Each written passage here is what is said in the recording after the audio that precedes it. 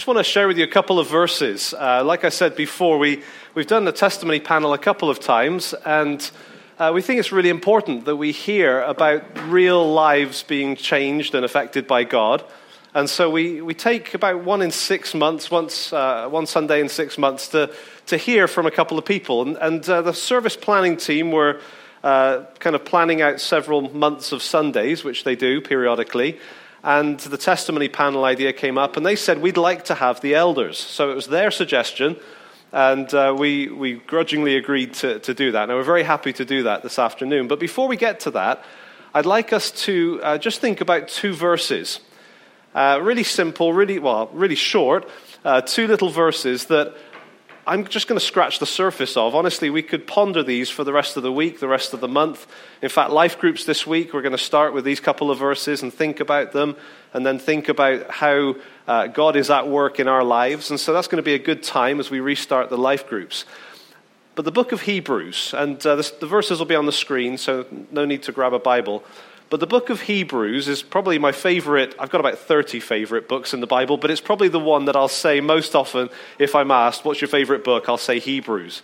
It's just a wonderful book. It's a book we should probably preach through before too long, because it's such a special part of Scripture. It presents Christ to us. It encourages us. It just does a wonderful job. And right at the end of it, the writer, I think the preacher to the Hebrews, because I think it was a sermon originally, the preacher to the Hebrews puts these two verses, chapter 13, verses 20 and 21. And these verses tell us something about God and something about us. They tell us something about the past, and they tell us something about the present. Let me read these verses to you. I think they'll be on the screen behind me. Now may the God of peace, who brought again from the dead our Lord Jesus, the great shepherd of the sheep, by the blood of the eternal covenant, equip you with everything good, that you may do his will, working in us that which is pleasing in his sight, through Jesus Christ, to whom be glory forever and ever. Amen. Okay, so just two little kind of verses, one sentence to kind of wrap up the book.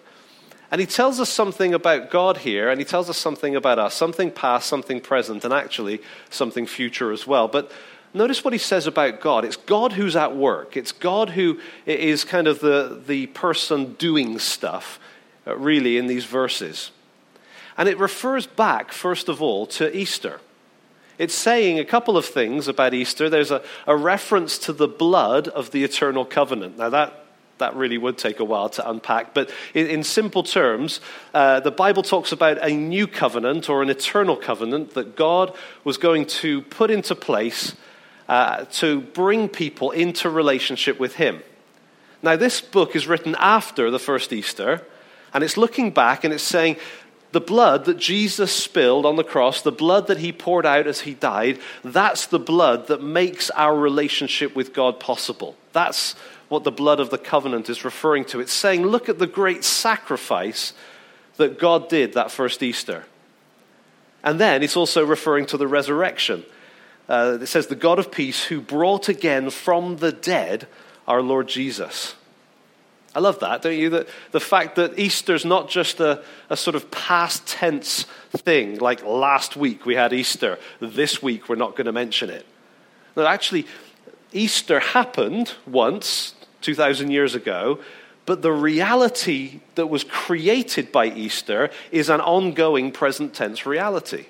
What it means is that Jesus, for a start, is alive today. He rose from the dead. God brought him back from the dead for us. And that means, therefore, that God is the God of peace for us. There is peace now between us and God. Earlier in the book, in chapter 12, it talks about how frightening it is to face judgment from this God and to fall into the hands of this God when he's ready to judge. It's a terrifying thought. But for those of us who are in the family, we have peace with God. But the thing I really want us to feel, and feel the force of here, is this phrase he uses when he's describing Jesus. He's looked back and he said, look, past tense, God has raised him from the dead, the blood of the covenant and so on. But present tense, Jesus is something. He's alive and he is something for us. So that when he gets to verse 21, he's saying that God will equip you with everything good that you may do his will. God is working in us that which is pleasing in his sight. So God is at work in us, but how is all that possible? It's through Jesus Christ. And so God is at work in us. He's giving to us. He's giving us everything that we need. He's working in us. He's making our lives pleasing to him, and it's all possible through Jesus Christ. And how is Jesus described? The great shepherd of the sheep. Isn't that beautiful? Earlier in the chapter, in verse 7 and in verse 17, he talks about leaders in the local church. He says, remember your leaders and try to make your leader's job an enjoyable one. And it's worth reading. I encourage you to do that. But he's talking about leaders in the church. And then he gets to this point and he talks about the great shepherd. Shepherd, pastor. Who's the great pastor of the flock? It's none of us. We're all sheep. Even the leaders, even the pastors in a church, we're all sheep. But the wonderful truth that this verse gives to us is that we have an ultimate shepherd. We have an ultimate pastor, the great shepherd, who is Jesus. And so as God is working in all of us, which is what we want to think about, we want to ponder together in the testimony panel, God's at work in all of us. It's through Jesus, and that's a present tense reality. It's not 2,000 years ago, God did something in Jesus. That's true. But present tense, we have a shepherd. He's a great shepherd. He's conquered death. He's laid down his life for us. He's conquered death. He is now alive, and he is the way that God is at work in us.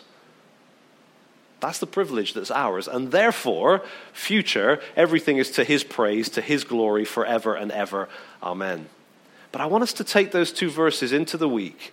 And I want us to think about what it says and ponder it and chew on it. God has given this great sacrifice, and now we have a great shepherd.